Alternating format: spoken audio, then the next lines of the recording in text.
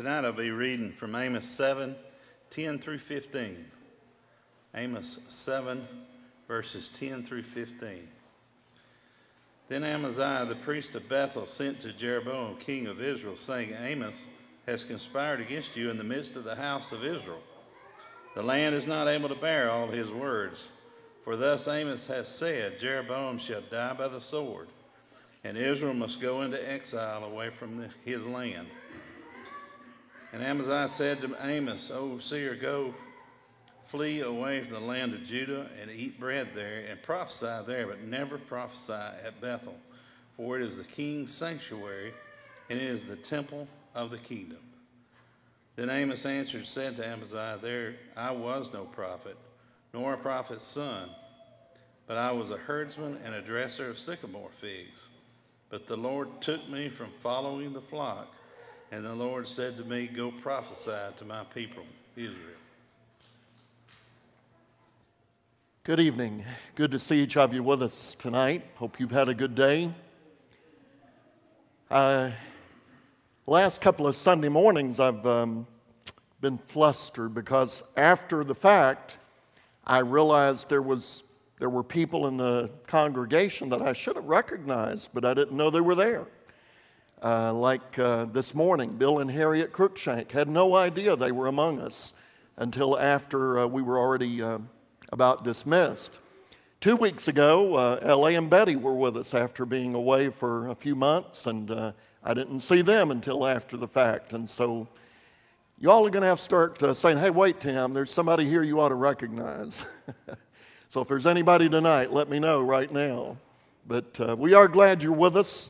If I don't spot you in advance and you feel like you ought to be recognized, then let me know and I'll make it up some way. But we are glad you're here with us this evening. There was something else I was going to mention, and it's just totally flown my mind now. Well, get your Bible out. Let's turn to the book of Amos. We're going to study there tonight, and going to spend most of our time in the book of Amos, and I really hope you'll be following along. And let's learn some good things. Evelyn Beatrice Hall, in her biography of Voltaire, the philosopher, wrote this: I disapprove of what you say, but I will defend to the death your right to say it. Now, Hall was not actually quoting Voltaire, although that is how it's commonly been taken. But regardless of who actually said it first, most of us realize that's right. That's our American democracy in a nutshell. We may not approve of what somebody is saying, but they have the right to say it. And we cherish that. That's our First Amendment right, and it's something that we do very much appreciate. But that's not to say that saying certain things will not be dangerous. For example, Dr. Martin Luther King spoke the truth when he talked about how racial prejudice was wrong, how it was wrong for us to look upon one race as inferior to another. He was speaking the truth in those things. But you see what happened to him because he spoke a truth that was very unpopular. Sometimes it takes a lot of courage to speak the truth. And that's what we find in the example of Amos in the Old Testament. We've been talking about profiles in courage. In 1956, John F. Kennedy wrote a book with that title, and he talked about various American patriots and others that did things that were very courageous at the time and how we appreciate them.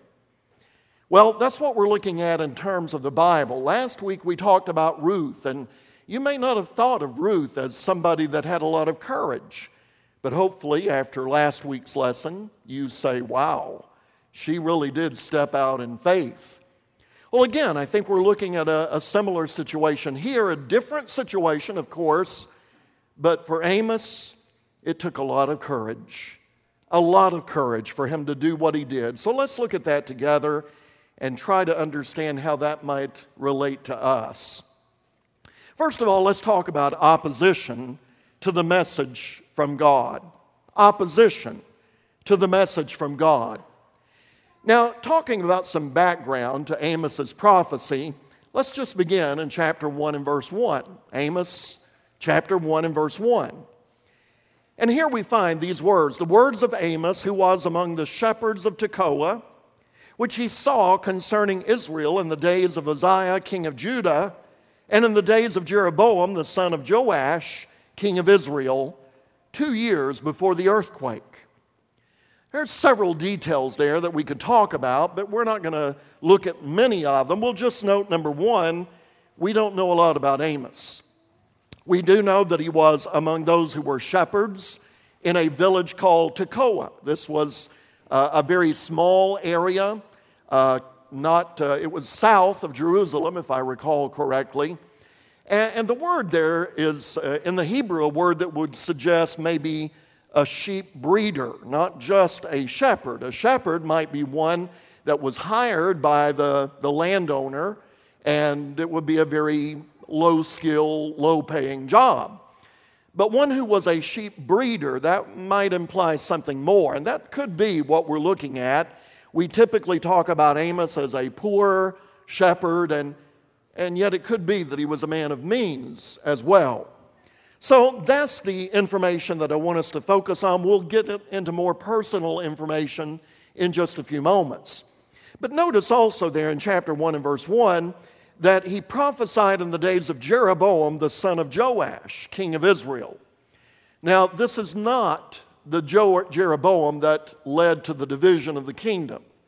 You remember that Rehoboam, the son of Solomon, acted very foolishly in increasing the taxation of the people of Israel.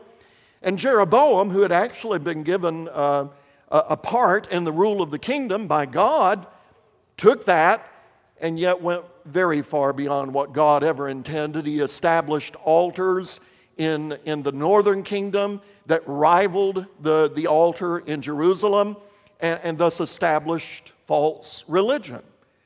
And this is not that same Jeroboam. This is one that followed many years later.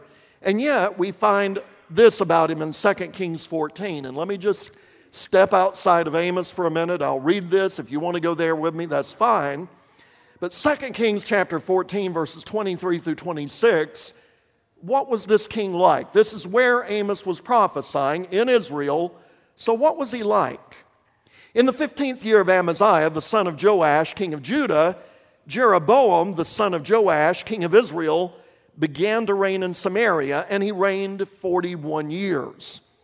And he did what was evil in the sight of the Lord. He did not depart from all the sins of Jeroboam, the son of Nebat, that's the one that we had mentioned earlier, which he made Israel to sin. He, talking about Jeroboam the second, the one that Amos is going to be dealing with, he restored the border of Israel from Lebo Hamath as far as the Sea of the Arabah, according to the word of the Lord, the God of Israel, which he spoke by his servant Jonah, the son of Amittai, the prophet who was from Gath-hepher. For the Lord saw that the affliction of Israel was very bitter, for there was none left, bond or free, and there was none to help Israel. So that tells us two things that are of concern as we look at Amos.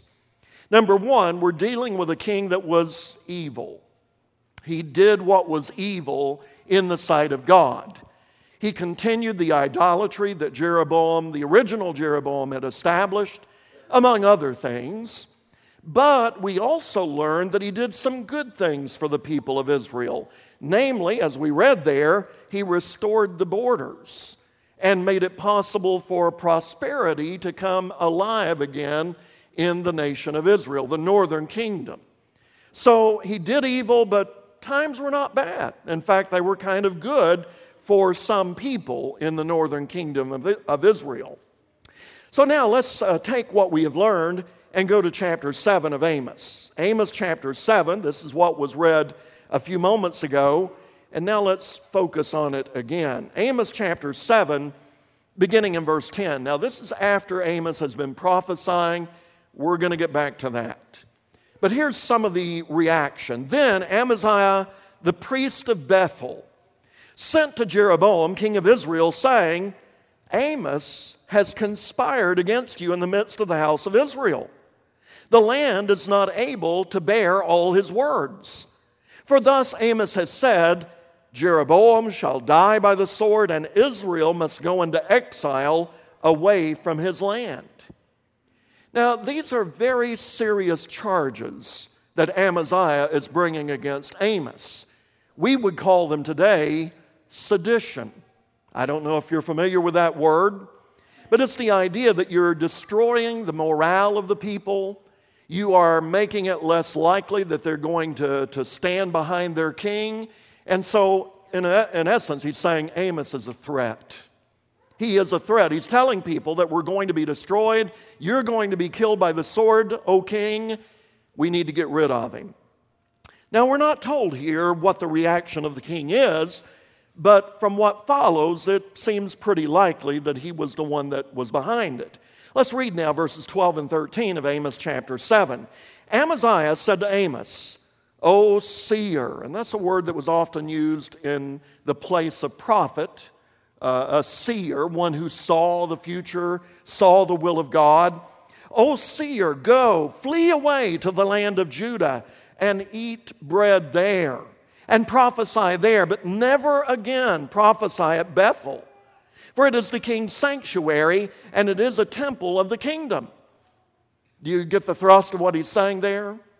Get out of town. Don't ever come back. Because this is where the king lives. This is a very sacred place, and you're not welcome here. You should never again prophesy in this place. Now, notice also he said there in verse 12, flee and eat bread in Judah. Eat bread is kind of an insult. If you charge anyone who is a preacher of the gospel, well, you're just doing it for the money, well, you may not understand the money part of it. But even if it is good pay, that's no. I'm doing this because this is my conviction. This is my burden, we might say. This is what I love to do. But that's what Amaziah was saying to Amos. You're in it for the money. Just go on back to where you came from and do it there. He was minimizing what Amos was doing. So now let's look at the response of Amos in verses 14 and 15. And now we get a little more information about the man and his courage. Then Amos answered and said to Amaziah, I was no prophet, nor a prophet's son, but I was a herdsman and a dresser of sycamore figs. Now, let's stop there for a minute. He's saying, number one, I'm not a professional at this. This is not what I do for a living. So right away, he is responding to Amaziah's charge. You're just doing it for the money you thought you would get by coming up here. No, I am not a prophet. I'm not the son of a prophet, probably referring to the bands of prophets we read about in the Old Testament, occasionally, sometimes called the sons of the prophets. But he says, I was a herdsman and a dresser of sycamore figs. Now, you may be wondering, what in the world? Why would you dress sycamore figs? And what are sycamore figs? Well, they're a kind of fig that was not highly desired. They were generally not very tasty, but given the right kind of care, they could be made more edible. And they were used especially by the poor. Let me read something written by Elizabeth Achtemeyer in her commentary on this passage. She said, Amos terms himself a dresser of sycamore trees. The phrase refers to the fact that sycamore figs had to be individually punctured in order to ripen properly. Notice that. They had to be individually punctured at the right time. Sycamore fig trees could not be grown on the hills around Tekoa, but only in the warm lowlands around the Dead Sea and along the Mediterranean coast. Thus, the prophet was probably a rather wealthy landowner who traveled frequently to carry on his business of producing and selling two popular products. That would be the sheep that he raised, as well as these sycamore figs. So, in essence, what Amos is saying is, my background is not in being a prophet. So why are you here, Amos? That's the natural question, right? Let's look at verse 15 of Amos 7. But the Lord took me from following the flock, and the Lord said to me, go, prophesy to my people Israel. So there it is in a nutshell. Now he goes on to say a little bit more, but the point is, you're speaking for the king, obviously. He was the one that went to the king and said, look at what Amos is doing. And now he comes back and says, go home, don't prophesy here again. You're speaking for the king. I'm speaking because God sent me. And that shows courage. He's not going to back down. He's not going to be quiet because he serves God, not the king of Israel. And you see, there is something that I think right away tells us this was a man of courage. Now, there are 9 chapters in the book of Amos. You may have already looked ahead, and we've only considered a few verses thus far.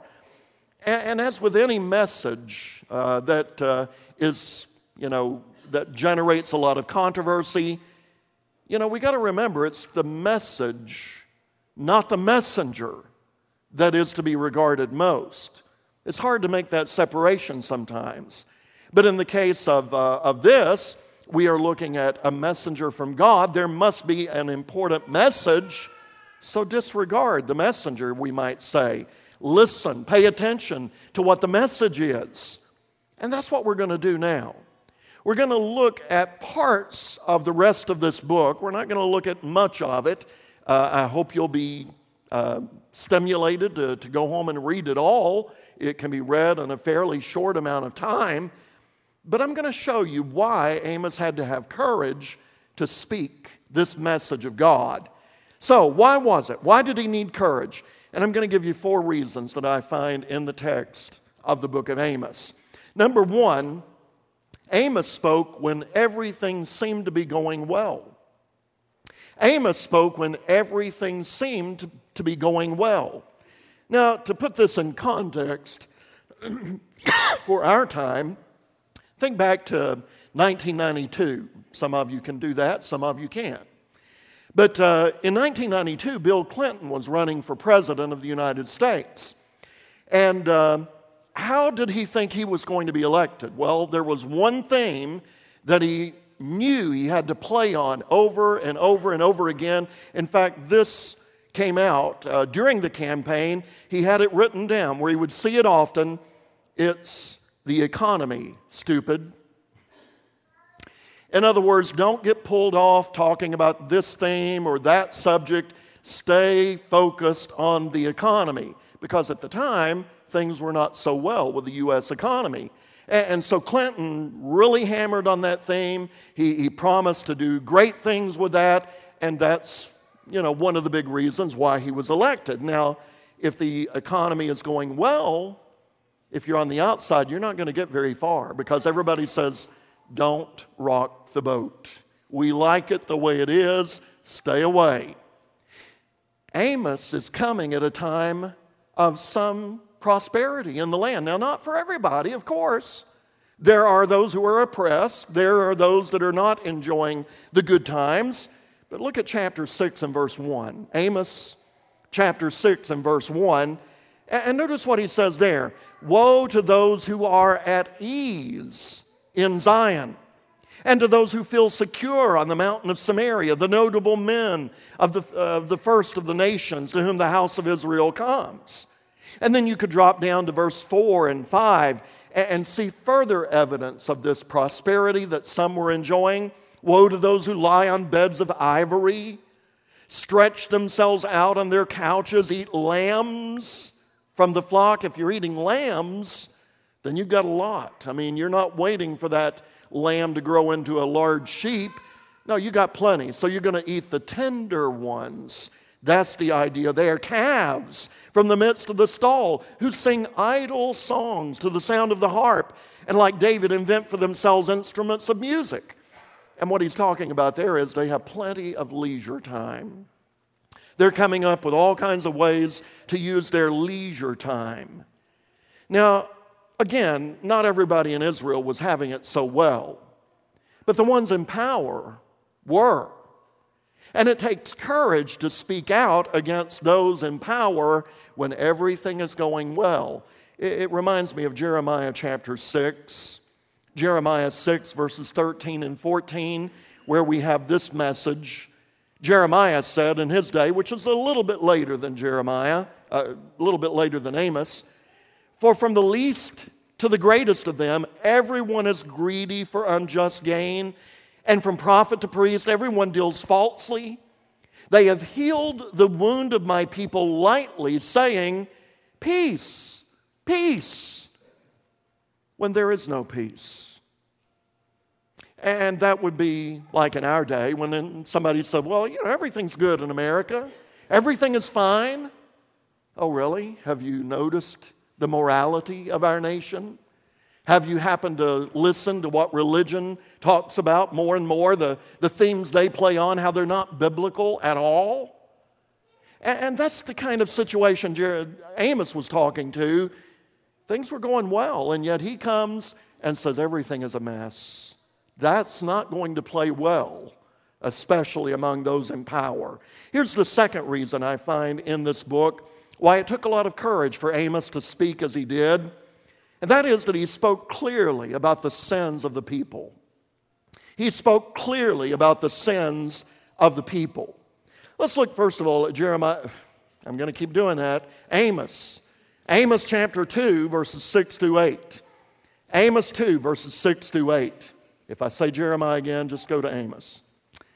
Amos chapter 2, verses 6 to 8. And notice how he indicts some of the sins of the people of Israel. "For 3 transgressions of Israel, and for 4, I will not revoke the punishment. Because," and now he begins enumerating some of the sins, "they sell the righteous for silver, and the needy for a pair of sandals.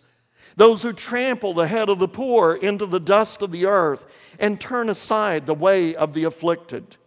A man and his father go into the same girl, so that my holy name is profaned.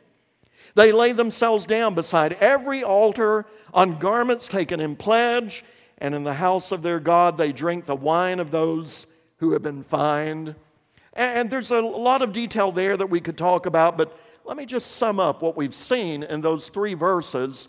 There are indictments against unrighteousness, immorality, and idolatry. And those are things that are going on in the nation. Injustice, immorality, and idolatry. And those are very serious charges for a nation that is supposed to be people of God. Again, in chapter 3 and verse 10, notice this summation of how bad things have gotten in the northern kingdom of Israel. He says in chapter 3 and verse 10, "They do not know how to do right, declares the Lord. Those who store up violence and robbery in their strongholds, they don't know how to do right. Everything they do is wrong." And again, if that's coming from somebody that is not from your land, how does that play? Are you likely to listen to it with patience and consideration? Or will you be angered by it and say, "What does he know? He doesn't even come from here." But that's the message from God. And he says, you don't even know how to do what is right. Chapter 5 and verse 24. Notice again what is said there. And this is probably the most familiar verse in all of the book of Amos. And you may recognize who said it in more recent years. But Amos chapter 5 and verse 24 says, "Let justice roll down like waters, and righteousness like an ever-flowing stream." Now, if there was already justice and righteousness in the land, would there be a need to say something like that? But you see, it's not present. And that's why Amos is saying, come on, folks, this is what God expects. Let it begin. Let these things come in abundance, namely because they have not been there. It's always been the case, has it not, that when you point out someone's sins, even if it's true, especially if it's true, they're not happy. John chapter 3, verses 19 and 20. John 3, 19 and 20.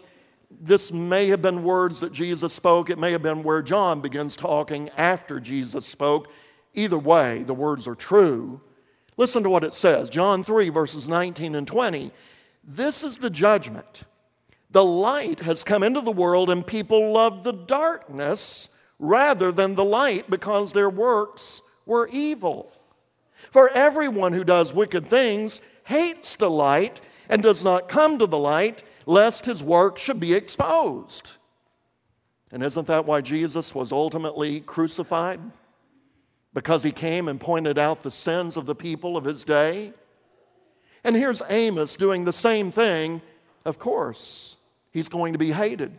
They're going to try to run him out of town, or worse. It took courage to come and do what he did.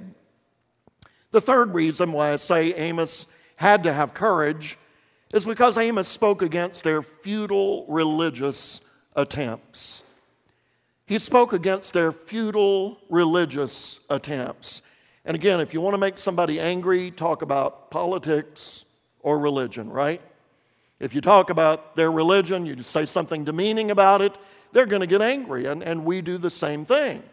But you see, that's what Amos is doing here. Let's go to chapter 2 again. Chapter 2, verses 10 through 12. And listen to what he says there. Amos chapter 2, verses 10 through 12. God begins here by reminding them, I'm the one that gave you your status as a nation. He said, also, it was I who brought you up out of the land of Egypt and led you 40 years in the wilderness to possess the land of the Amorite. And I raised up some of your sons for prophets and some of your young men for Nazirites. Is it not indeed so, O people of Israel, declares the Lord? Now God is saying there, don't I have a right to expect some people to serve me with their whole heart, with their full vocation? And that's why he mentions the Nazirites, the ones who took those vows, and the prophets, the ones who would speak for him.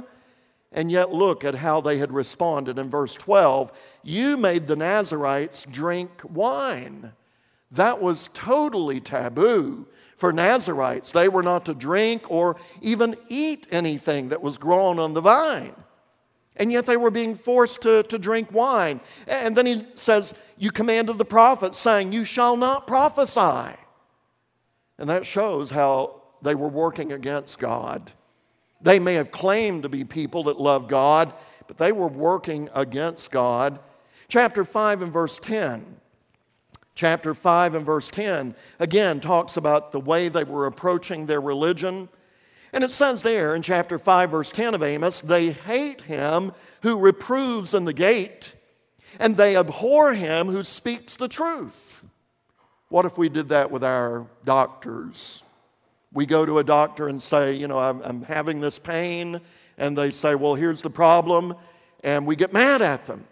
Well, we would leave there with our pain, which is probably going to get worse and maybe even lead to our deaths. We've got to listen to the message and judge whether we take the action that is advised. Well, that's what God is saying here. You don't even listen to the truth. You abhor the truth. How's that going to help you? And then once again in chapter 5 of Amos, look at verses 21 and 22, and notice again how their religion was futile. God says here, I despise your feasts. I take no delight in your solemn assemblies. Even though you offer me your burnt offerings and grain offerings, I will not accept them. And the peace offerings of your fattened animals, I will not look upon them. Wow, that's pretty straightforward, isn't it? For God to be saying, this is all useless. I mean, you might as well close the doors and go home, because I'm not paying any attention to what you're doing in the name of religion. Now again, remember, this is from the mouth of Amos. And it's so easy to attack the messenger rather than hear the message. That again is why Amos had to have a lot of courage to do what he did. And finally, number 4, here's another reason why it took a lot of courage for Amos to do what he did, and that is that he spoke of the punishment that was awaiting them for their sins. In chapter 3, look at verses 10 through 12. Chapter 3 of Amos, verses 10 through 12. We've already looked at verse 10 where it says, they do not know how to do right, declares the Lord, those who store up violence and robbery in their strongholds. Therefore, verse 11, thus says the Lord God, an adversary shall surround the land and bring down your defenses from you. Your strongholds shall be plundered. Thus says the Lord, as the shepherd rescues from the mouth of the lion 2 legs or a piece of an ear, so shall the people of Israel who dwell in Samaria be rescued with the corner of a couch and part of a bed. That's decimation. Do you see the figure he's using there? It's the image of a shepherd. He hears a lion roar. He says, one of my sheep is being attacked. I need to go save it. And by the time he gets there, there's just a piece of an ear or something minor left. The sheep is gone. They've already been eaten. And God is saying, well, some of you will be rescued. There will be a remnant, but it won't be significant. You will be plundered. Your strongholds will be pulled down. And then for those that might say, well, we'll find a way out of this, listen to chapter 5. Amos chapter 5, verses 18 and 19. Some might call this karma. Of course, that concept is not found in the Word of God, but this may be a close approximation because it says this in chapter 5, verses 18 and 19. Woe to you who desire the day of the Lord. Why would you have the day of the Lord? And in their minds, they're thinking, the day of the Lord is going to be great. We're going to be lifted up. We're going to be exonerated. Oh no, Amos says, it is darkness and not light, as if a man fled from a lion and a bear met him, or went into the house and leaned his hand against a wall and a serpent bit him. That guy is doomed. I mean, you may pat yourself on the back for escaping the lion, but now you're having to deal with a bear. Well, somehow you get away from that, but now you're bitten by a poisonous serpent. God is saying there is no escape. You're not going to escape punishment. And again, how does that play? If you are Amos speaking in a land that you're not a native of, are the people going to like you? Are they going to applaud you, pay you? They're going to chase you out of their country. They don't want to hear this kind of stuff. It took courage for him to do what he did. You see, the people of Israel had 2 choices in how to respond to the message of Amos. They could be like Nineveh when Jonah came in and said, yet 40 days and Nineveh will be destroyed. That was not a hopeful message. But they repented. They put on sackcloth and ashes. They fasted. They prayed to God. And God relented on his decision to punish them. Or the second option, we'll just shoot the messenger. And that's what they tried to do with Amos. Now, there's no indication that he was ever threatened physically, but that's the idea. Leave the country, do not ever prophesy here again. And you can imagine if he did, then the king was coming after him, and he probably would not leave alive. Andy Sokor, in an article on Amos entitled Amos the Courage to Speak Out, wrote this: though he had a message that was offensive and unwelcome, Amos spoke out. Despite the fact that he had no allies and no financial support to ease his burden, Amos spoke out. And even though God called him to deliver a message of judgment that he wished himself was not true, Amos spoke out. In other words, he was a man of courage. How does this apply to us? Just one passage, very briefly. 1 Peter chapter 4, verses 10 and the first part of verse 11. A passage we've heard many times, but let's think again about how all of this in Amos speaks to us. Peter said in 1 Peter 4, verses 10 and 11, as each has received a gift, use it to serve one another as good stewards of God's varied grace. Whoever speaks as one who speaks oracles of God. There was a time I thought, well, that is a passage for preachers. And it is, because obviously we speak for the Lord. But are there no other Christians that speak for the Lord? Is nobody else asked by Jesus to go into all the world and preach the gospel to every creature? Or is that not a command for every one of us? And there are times we think, well, it might be good if I spoke up at this time, but I don't know how people would react. I don't know if they would like me anymore. Don't know how it would affect my job. Granted, we are to use some discretion and wisdom, but are we not to speak as oracles of God when given the opportunity? We profile Amos because Amos was a man of courage. And I pray that all of us can be people of courage when our opportunity comes to speak for the Lord. And the more we look for those opportunities, the more we'll find them. Do you have that courage knowing that God is with you? Is God with you? That's the first question. Are you a Christian? Or tonight, do you have to say, well, I've never obeyed the gospel? Why not? Let's do it tonight. The terms are simple. You've heard the gospel. Do you believe that Jesus is God's Son? Are you ready to say, I will not sin, I will repent of my sin and turn away from it? I will confess Him before this group tonight, and I will let someone baptize me into Christ for the forgiveness of my sins. Only takes a few moments. Why not tonight? And if you've done that, have you been faithful, or do you need to repent of sin and know that everything is right with God? And knowing that, you have reason to have courage. If we can help in any way, come as we stand and sing.